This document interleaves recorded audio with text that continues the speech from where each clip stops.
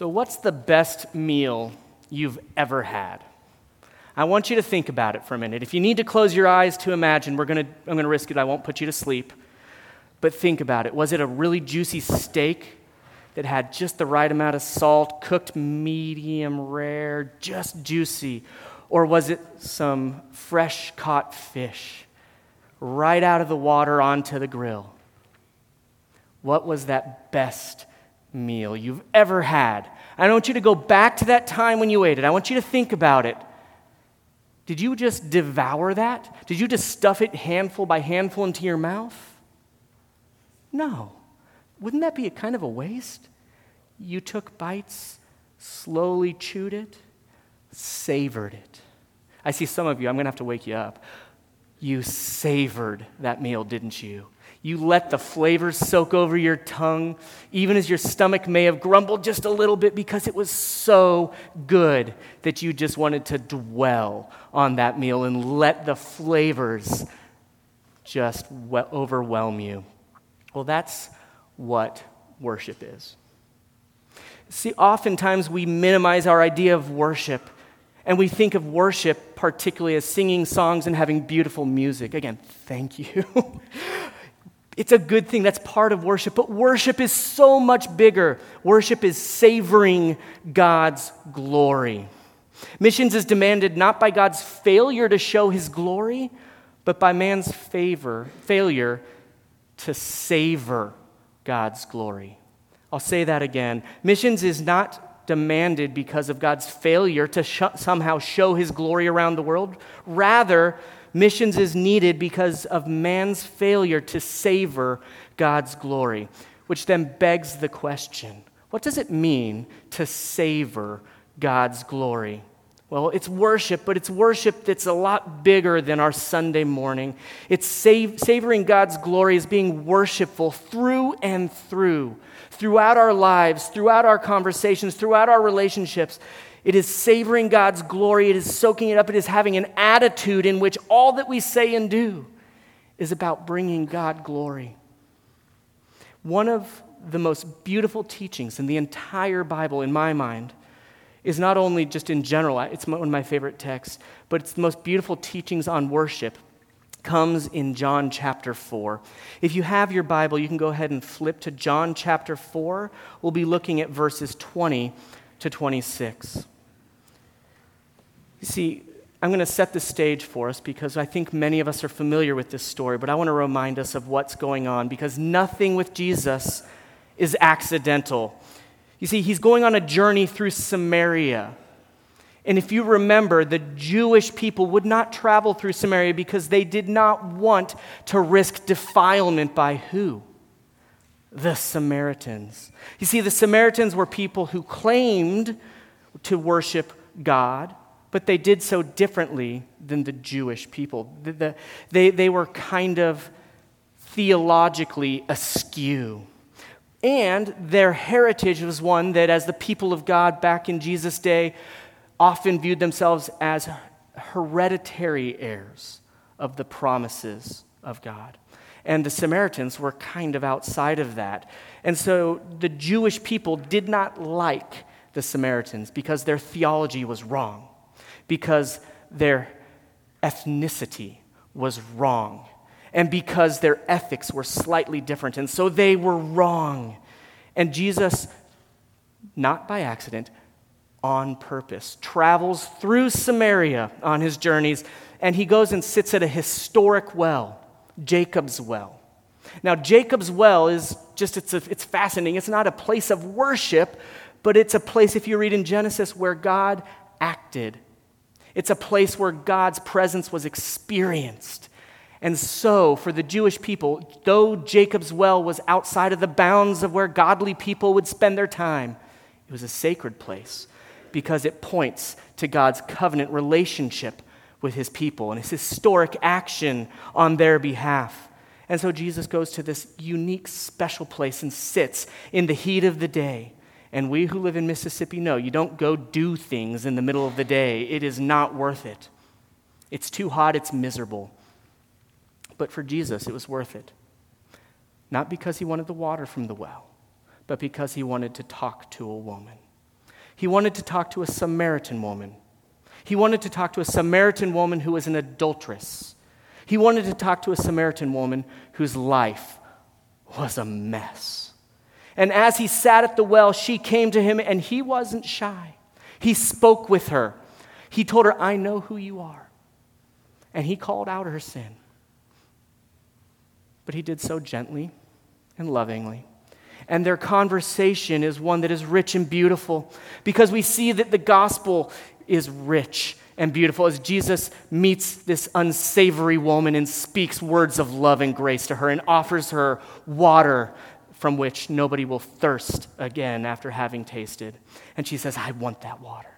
Does this story ring true? It's my story, and it's yours if you've met Jesus. But where we go then is Jesus doesn't stop and say, be saved and go on your way. No, he tells her about worship. So John chapter 4, verses 20 to 26 is the conclusion of their conversation. If you would read along with me, this is the word of God.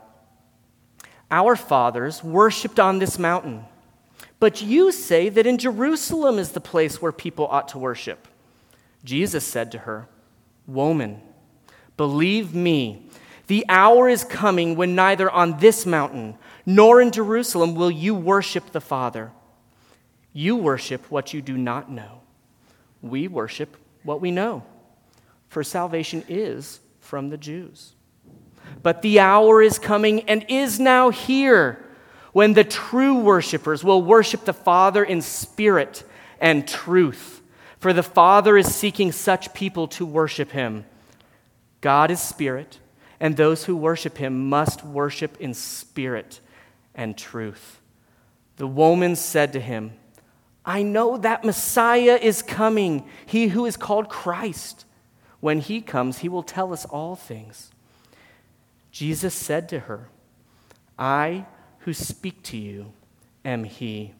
This is the word of the Lord. It is true, and it is given in love. Let's bow our heads in prayer.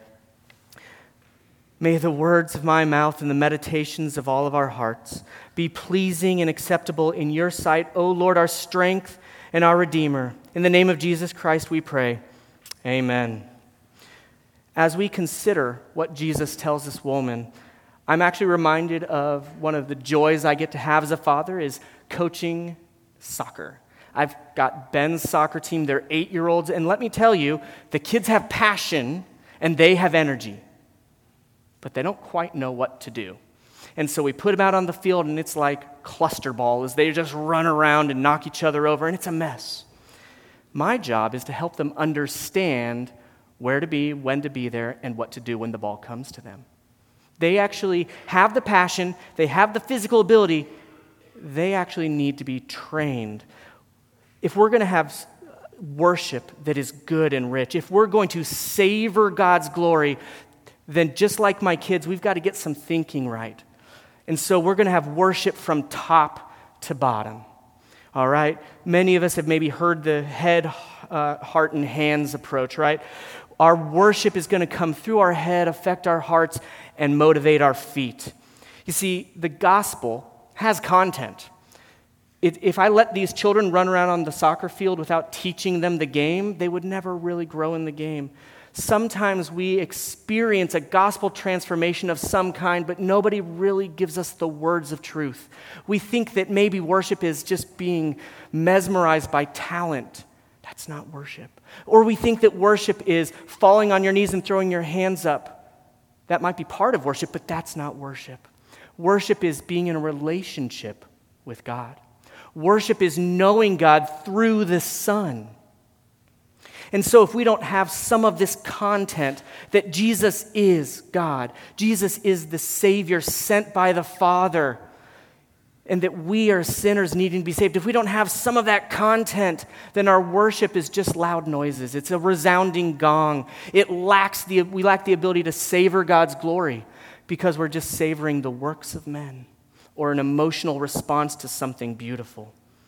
So the gospel has content. We see that Jesus, when he meets with this woman, he corrects some of her theology. He's acknowledging that the Samaritans believe that they should worship on Mount Gerizim instead of Mount Elba. Some of us might shrug and go, what's the difference? The difference is in the scriptures, God gives clear commands. And the Samaritans are, frankly, doing it wrong. They're being disobedient to the true teaching of God's word. And so Jesus doesn't just blow it off. He doesn't say, it doesn't matter. He says, no. You all, this woman is meeting Jesus, and she says, our fathers worshipped on this mountain, and you say we should worship over there. And Jesus says, stop. Believe me, the hour is coming when neither on this mountain or Jerusalem we will be worshiping. But the Jewish people, he says, salvation comes from the Jews, doesn't he? He says that there is in fact truth. Our post-truth world, our postmodern notion that it's all relative, it's nonsense. It's dangerous. It's devastating. There is true truth, and that is the content of the gospel. God exists. He created the heavens and the earth. Mankind, part of his creation, rebelled against his good law. And as a result, sin entered the world and corrupted all of it. That's our story, but our story doesn't stop there, because the gospel content is that God, in his eternal plan and his love for his elect, sent his Son to die on the cross, that our sins might be nailed to the cross, that we might receive new hearts and live for God's glory. That is the content on which we place our hopes. That is the gospel to which we cling to. And without that, we are meaninglessly crying out in song that means nothing. But we cling to this gospel content. And I want us to understand, we're not saved because we're Presbyterians and we have right doctrine. That's not what we're saying here. Jesus has grace to her wrong belief. Verses 21 and 22. He tells her that, look, the hour is coming when worshipers, true worshipers, will be gathered. He doesn't tell her that we're going to go worship in Jerusalem. That's not what he corrects her on. He starts moving towards the heart of that gospel content. Relationship with God through the Son, the messianic hope that Jesus is and embodies. And so he gently corrects her, but there's an emphasis on truth. Look at verse 23. The word truth pops up several times. The hour is coming and is now here when true worshipers will worship the Father in spirit and truth. We can't worship in spirit and falsehood. That's not worship. We must worship in spirit and truth. And so he goes to the heart of the matter and says, there is gospel content. It matters what we say and what we believe. And it all is wrapped around this messianic hope to which this woman was clinging. In many ways, you might say, he would look to her and say, you are so close to the kingdom of God. Because like our fathers before us, you are looking to that Savior, that promised Redeemer. He tells us actually in Matthew 15, we talked about worship, and we're told that worship that is not from the heart is vain and empty, because we see here content, yes, but he says not just truth, spirit and truth. He's drawing from Isaiah 29 when we describe worship in this way. This is what what Isaiah 29, 13 and 14 say.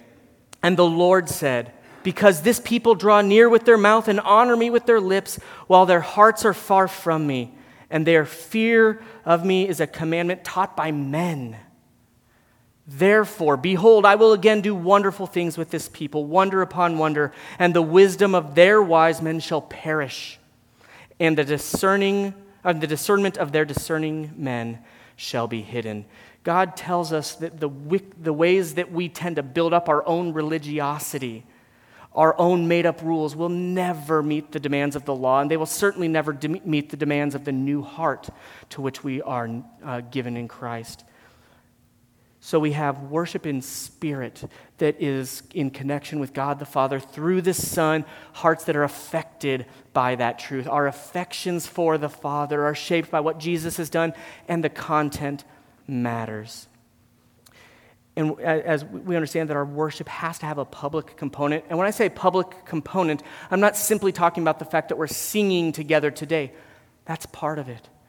But if we are new creations, if this gospel is so true, if this content of the gospel really is true, then we can't help but respond Right knowledge affects right affections, which gives right motivation for our actions. It's not merely private. See, Jesus' meeting with this woman is the kingdom of God breaking down the barriers that we always tend to put up. He's not supposed to talk to her because she's the wrong sort of person. She's from the wrong sort of place. Yet the Messiah comes to her and shares this beautiful news with her. And don't lose sight of what he tells her. It's not just about her. Verse 23, we're told that God is seeking people, right? The Father is seeking people who will worship in spirit and truth. He's passionately looking for the lost. He's passionately looking for the wrong sort of people from the wrong sort of place to draw them into his family. That's what the kingdom of God looks like. And so our obedience to God's will and his design means that we will be seekers of the lost as well, because the gospel is true and it is worth it. And that's what savoring God's glory looks like. Savoring creates passion for the lost. As Jenna and I were, almost 10 years ago now, beginning to raise our financial support to go as missionaries, I set up a meeting with a good friend of mine. He had known me since my childhood, and I had actually ministered to his kids. So from a worldly perspective, you're thinking, slam dunk, this guy's going to give financial support so we can go to India to serve.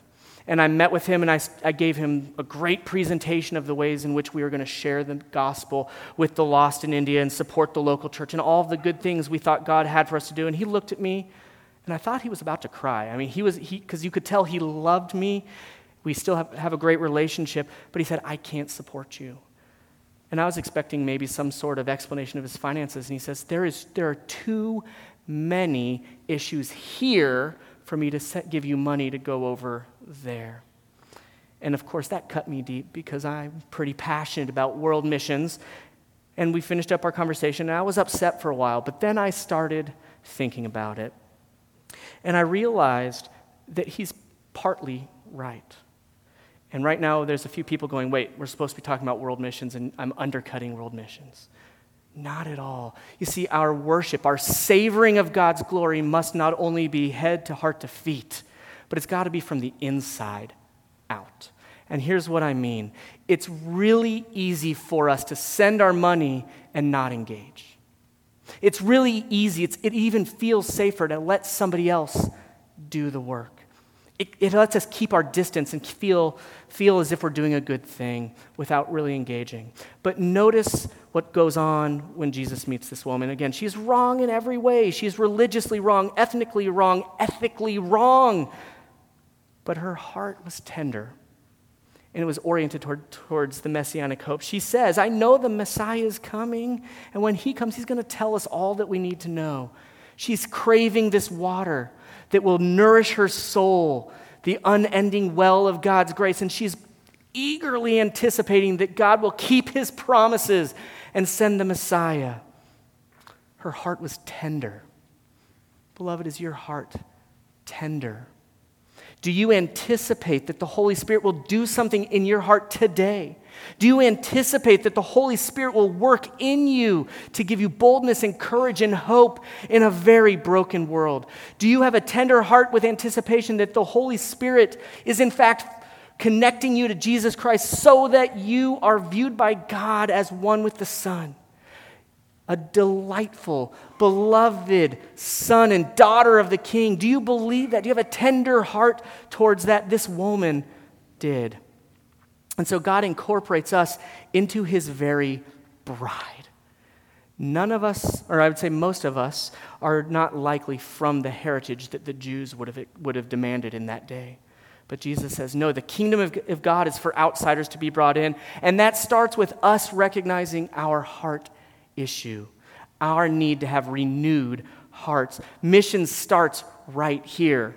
As we confess our sins and repent before the Lord, our new selves are a gift of grace. And so as we revel in that grace, as we savor the grace offered in the gospel, that gives us the ability to authentically live as the church here in Brookhaven, not only around the world, but here in Brookhaven.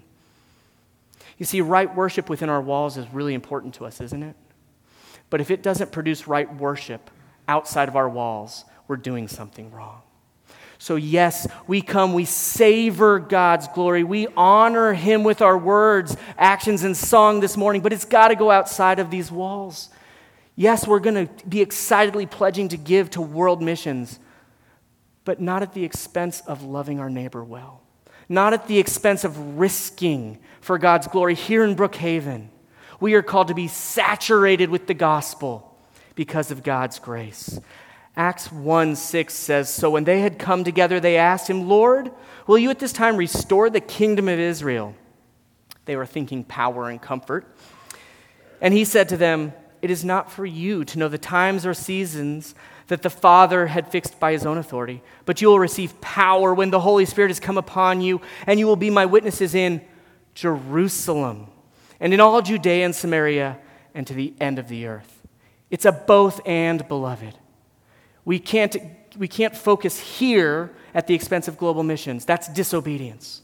And we can't focus on global missions at the expense of the here and now. That's disobedience.